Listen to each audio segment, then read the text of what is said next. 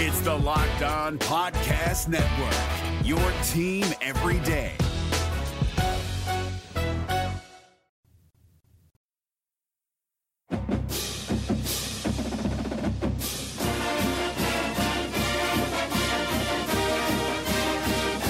Who told you that? No one.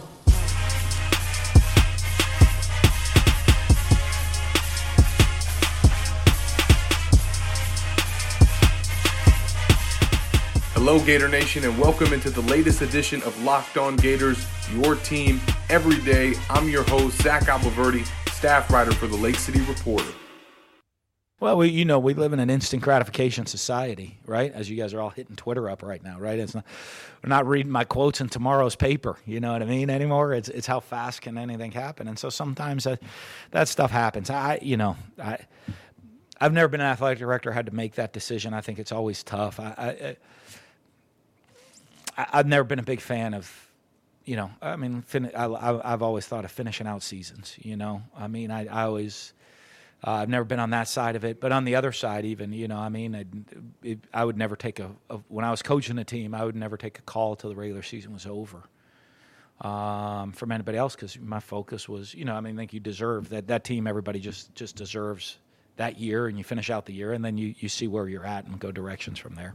That was Florida coach Dan Mullen giving his thoughts on the firing of Willie Taggart at FSU. What's up, Florida fans? Welcome into the latest edition of Locked On Gators. On today's show, we will discuss that coaching change in Tallahassee and how it affects the Florida football program. We'll be joined by Josh Newberg from Knowles 247 to discuss all the latest news surrounding the coaching search, and we'll bring you some comments from Florida defensive coordinator Todd Grantham, who met with reporters on Monday night and discussed Florida's third down woes and their loss to Georgia. But let's start this show talking about the turmoil in Tallahassee and how it could potentially impact the Florida football program. Obviously, with Willie Taggart being let go, this is a golden opportunity for Dan Mullen and his staff to really take advantage of it on the recruiting trail. Now, it's not like FSU has been killing it in that department with their recent struggles, but the fact that Florida is a top 10 team for the second year in a row, while FSU is going through a coaching search and Miami just hired a new coach, this is Dan Mullen's opportunity to try to get a stranglehold on recruiting in the Sunshine State. He has the recruiting staff in place now to build those relationships and try to capitalize on these coaching changes. Now, when you look at FSU's commitment list, I don't think that there's a lot of guys that the Gators would necessarily want, but there is one player who just decommitted from FSU, running back Jalen Knighton. He is scheduled to visit Florida this weekend for the Vanderbilt game, and he's definitely a name to watch out for as someone who could make the switch from the Seminoles to the Gators if he likes it in the Swamp this weekend and he gets enough love from the coaching staff. But at the very least, the Florida coaches are now going to be able to go out on the recruiting trail during the contact period and sell their program and all the success that they're having, while FSU is just a dumpster fire and Miami is still trying to build back up its program. And the Gators getting the win over the Hurricanes in their season opener is only going to help with that cause. And I know that there are some fans that are concerned with recruiting as far as how Florida stacks up with other elite college football teams. But this is a window for the UF coaching staff, with Florida State and Miami being down, to try to take control of the Sunshine State and keep all the top recruits in Florida away from their in-state rivals and away from some of the other out-of-state programs like Georgia, Clemson, and Alabama. A lot has been made about the talent gap that exists between Florida and Georgia, but at the end of the day, the only talent gap that matters is what happens on the field, and the fact that the Gators only lost by a touchdown to the Bulldogs show that they're not too far behind this team in terms of talent, and if they continue to load up on players in the Sunshine State who are now not going to FSU and not going to Miami, that's going to help the Gators get the type of roster and personnel that they need to get over the hump and win a championship. When we come back from this first break, we're going to get into our conversation with Josh Newberg about this FSU coaching search and how it could potentially impact Florida. Make sure you stay tuned to Locked On Gators, your team every day.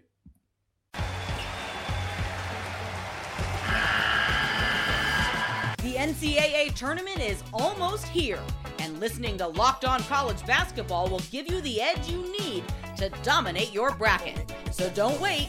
Find Locked On College Basketball on YouTube or wherever you get your podcasts. Part of the Locked On Podcast Network. Your team every day. We're now joined by Josh Newberg from Knowles 247. He has been all over this Willie Taggart story the past week, and actually even before that, he actually had the scoop on some others. Josh, welcome into the show. First of all, man, I hope you're doing well. Hope you're catching your breath with all this news. Just kind of take us through the last week and everything that kind of led up to Willie Taggart's firing, and ultimately what you felt like was the reasons why he wasn't able to get it done at FSU. Yeah, man, I'll give you the short timetable. Really shortly after the ULM game, the second game of the season, FSU dropped the first one to Boise State, was in a dogfight with ULM, and won in overtime.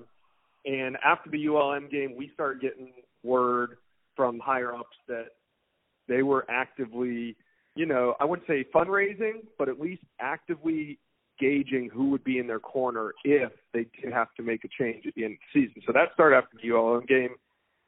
Then after the Wake Forest loss, where they went on the road and lost 22-20, I had a report on that Sunday, saying that an exit strategy for Willie Taggart was being, I don't want to say prepared, but it was being looked at. And again, it had to do with the administration kind of gauging what they had behind them in terms of money and booster power to make a move if they needed to. And Willie Taggart beat Syracuse, kind of kept his head above water, but the pressure was building. And then the loss to Miami, the pipes just burst. And the pressure had to be relieved somehow, and it was with Willie Taggart's job. And since then, the rumor's been flying. We're in the middle of a coaching search. Absolutely. It's craziness, and obviously you guys have been all over this. You put out an insider report on Knowles 247. Certainly the big name out there is Bob Stoop. We've also heard Mark Stoops mention some other names. I put out a call on Twitter to Gator fans saying which head coach would they be worried about. You heard names like Urban Meyer mentioned, Mike Leach, PJ Fleck. Outside of Stoops, obviously, we can talk about him, but what are some of the candidates out there that intrigue you, and how do you think FSU needs to go about this coaching search?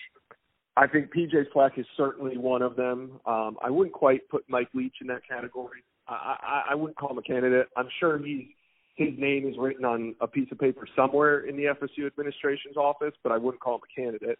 I think a guy that kind of fits the mold, that kind of bridges the gap between experience and youth and up and coming and proven, is maybe Dave Clawson at Wake Forest.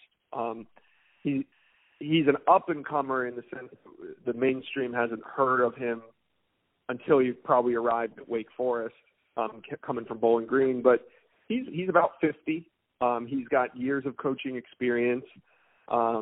He's organized, disciplined. He had all these things that you want to see when they're saying what they're saying negative about the current program. You want a coach to come in and kind of fix that.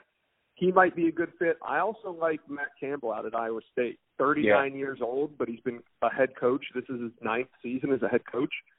He was at Toledo prior to Iowa State, and he's doing a good job out there. But, there is no guy that I could point to, Zach, and be like, this is the guy FSU has to hire. No doubt. And obviously, the Stoops are mentioned a lot. If Bob Stoops becomes a realistic candidate and expresses interest in the job, obviously he's come out today and tried to shoot some of the reports down. But what would a hire of that magnitude do for the FSU program? And how do you think he would do with the Seminoles coming off of retirement and getting back into college coaching? Well, it'd be good from a timing perspective for sure, because recruiting is so crucial, especially with early signing period. And he's probably the only candidate out there that's not coaching right now. So if you are looking at a Matt Campbell or Dave Clawson, these are all guys that are currently coaching a program right now that's probably going to a bowl game. And, it would take a lot to make that big of a distraction during the season. I think Stoops is the one guy that if they could reach an agreement and get him in place by next week, he would start next week because he's got nothing else to do. Yep. So if they were to land him, how big would it be? Well, he checks a lot of the boxes that Florida State's looking for right now. He brings experience. He's built a program. Not only has he built the program, but he's sustained it at a high level for a long time. And he's kind of gone through a lot of the trials and tribulations that a head coach in a major program needs to go through. some things that Willie Taggart may not have managed properly because he just hasn't been through it yet. And Stoops has seen almost everything, during his time as a head coach. So I think there'd be an acclimation period. You'd hope he'd surround himself with some younger guys when it comes to recruiting. He's been out of the game since 2011, and even back then, he really had Oklahoma rolling. They were recruiting on a national level. They were a destination school for a lot of recruits. Florida State's is in a different dynamic right now than Oklahoma was, and even in a different dynamic than Florida State usually is. So I think there'd be a little acclimation period when it comes to recruiting. But as far as the coaching goes, I think that is his strength. Final couple questions for you, Josh. Obviously, in this Florida State rivalry, the Seminoles had owned the Gators for 5 years in a row. We're beating them on the recruiting trail. And really quickly, the tide has turned with Dan Mullen and the Willie Taggart eras. Just what do you make of this rivalry, how it's kind of played out the last couple of years? And, I mean, is Florida in the position now to try to take advantage of this on the recruiting trail in your mind? They should be. They better be. This is their window, right? This kind of mirrors where Florida State was with Florida in maybe, say, 2010, like going into the Muschamp era, just the beginning of the trials and tribulations that UF was facing. And I'm not saying UF can't do this, but this was the key to Florida State winning a national championship. Miami and Florida were down. That's okay. That happens. But what Florida State did was they capitalized on it in recruiting in a major way. They didn't just go out and land good recruits. They went out and landed the number one players at their position in the state, in the Southeast, and around the country, because that was their window of opportunity was there, and you got to make the most of it. So I think Dan Mullen's been recruiting well. I think with the season that he's put together, if they can just maintain it through the end, and I don't see why they can't, and come out of here with 10 wins or so, then I think you got to turn it on. You got to start landing the elite of the elite. The good players aren't going to get you over. We saw what happens with good players against Georgia. You load that squad up with a bunch of number one players at their position coming out of high school, and you can see where, that's what Florida State did by landing Dalvin Cook and Timmy Jernigan and Eddie Goldman. The list goes on. Jameis Winston. Recruiting matters, and when you got the momentum that Florida has right now, you got to take advantage of it. No doubt. Final question for you, Josh. Just want to get your opinion on what you feel like the state of the FSU program is now, just in terms of recruiting and how long it might take the new coach to come in and try to turn things around. Well, I said this when Willie Taggart took over. It's a quarterback-driven league, and your team's only going to go as far as your quarterback. So right now, Florida's quarterback room is bleak, to say the least. We don't even know if James Blackman, we don't know anybody's status next year heading in. So that'll be key. Bringing it, and now with the transfer portal and stuff, this is a lot easier to do than recruiting, developing, and starting a quarterback through your system. You can go out and find a replacement. So yeah, for sure. That'll be key. But the first thing you got to do is shore up that offensive line, because FSU tried on Jalen Hurts, they tried on Justin Fields, they tried on these guys. But look, a top quarterback doesn't want to come and get their ass kicked. They want to come in and be the missing piece to a national championship. Florida State's pretty far from that. So I don't think it's a 1-year turnaround. I don't know if it's a 2-year turnaround. But I think with this day and age of college football and the transfer portal, I think anything's possible if you do it the right way in 3 years. No doubt. Well, Josh, really appreciate the time and perspective. Wish you the best of luck trying to cover this coaching search. I know all the Florida fans in Gainesville are keeping a close eye on things going on in Tallahassee. I think they're worried about Bob Stoops potentially, but I think one name that they don't have to worry about is Urban Meyer. Yes, I think that's safe to say. Well, I appreciate it, man. Always good catching up with you. All right. Thanks, Zach. See ya. Appreciate Josh for joining us on the show today. When we come back from this last break, we'll bring you some comments from Florida defensive coordinator Todd Grantham, who discussed the Gators' loss to Georgia on Saturday. You're listening to Locked On Gators, your team every day. Florida fans, if you're making your way to Gainesville this fall for UF home games, or you're just a sports junkie like me, then I've got the perfect place for you. The Mealy Pop Shop, located off I-75 on 39th Avenue, is your one-stop shop for sports cards, memorabilia, autographs, gaming, and collectibles. I've been able to load up on my Michael Jordan cards since the shop opened last year. They have college and NFL games on in the store every weekend and a bunch of cool events, sometimes featuring former Gator players like Percy Harvin. Their NFL Weekly Pick'em is free and fun. with weekly prizes and a season-long prize. So check out the Mealy Pop Shop at 3700 Northwest 91st Street, Gainesville, Florida, or call at 352-204-5573. Welcome back into the show. UF defensive coordinator Todd Grantham met with reporters on Monday night to face the music and field questions about the third down issues that his defense had against the Georgia Bulldogs. And he said that it basically comes down to a lack of execution. He tried to mix up his calls and coverages on third downs, but at the end of the day, the Gators have to go out there and execute their assignments and finish plays. He had a film review with all the defenders to look at some of the mistakes that they made in the game and some of the opportunities that they let get away from them to highlight that the plays were there for them to make in that game. They just have to find a way to get it done. Obviously, because we were playing so well on first down, and in the run game, it does become frustrating. But then at the end of the day, you start looking up at the score and you see them where you're, one possession behind, or hey, get the ball back, that kind of deal. So it's always about the next play. So you kind of don't. I never really worry about the last play until we're on the sidelines. It's like the next play, next call. How do we get them stopped? Just like when a guy goes down from an injury standpoint, I feel for the guy because I love the guys, but it's about the next. You got to get the next guy ready. And to me, it's about the next moment. Just like I told the guys today, from a competitive standpoint, you got to really be wanting to play Vanderbilt today because you get an opportunity to go out and play. And guys work really hard. They like to be successful. So we got an opportunity Saturday to showcase our talents and get back to the way we played. Are you surprised by the number of busts, especially in the secondary? You guys are pretty experienced back there. Yeah, I think that the lack of communication or final finishing of the play is something that we've obviously got to do better, and we've addressed it, and we'll make sure that happens next time. We need to be more physical in all areas, and not just. And I'm not talking. I thought our run defense, we were really physical. I mean, that's a good runner. That's a good offensive line. They really couldn't run the ball, and like I said, I think it was their lowest total in a regular season game since LSU last year.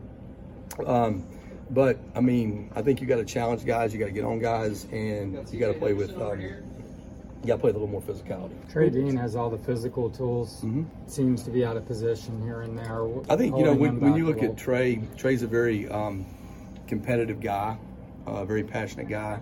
He's a guy that we were able to win 10 games with last year as an outside player. This year, we're actually 7-2 with him as an inside player. I mean, we've won 7 games with him this year. So we'll continue to work and develop him and, kind of get him in the right spot. Anything jump out to you about Vanderbilt's rushing attack? They did a good job against like LSU as far as getting some point of attack movements. I think their line's pretty physical. I think their running back's really good. Sometimes when you're not having the success as a team, a guy like that doesn't get noticed. But when you watch, he's hard to tackle. He runs through guys. He's very similar to the guy at South Carolina, and we didn't necessarily do a great job with him at times, so we've got to be aware of that. So he's a guy that I think you got to respect and understand that he can run through you, so we got to play. Preparing for 2 quarterbacks? Yeah, I mean, they don't have an injury report, right? No, not yet. So when you play them, you have to just have an awareness to the running styles of each quarterback. Their offense really kind of stays the same, but you have to have awareness of which guy can have really good athletic ability and has speed on the edge as opposed to maybe another guy that doesn't. Now, they can all obviously pull the ball on the read zone stuff because they still run all the quarterback run plays.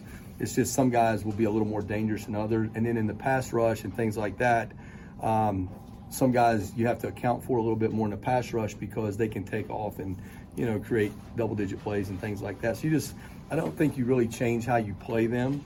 It's just you have to have an awareness of who that guy is to understand his athletic ability.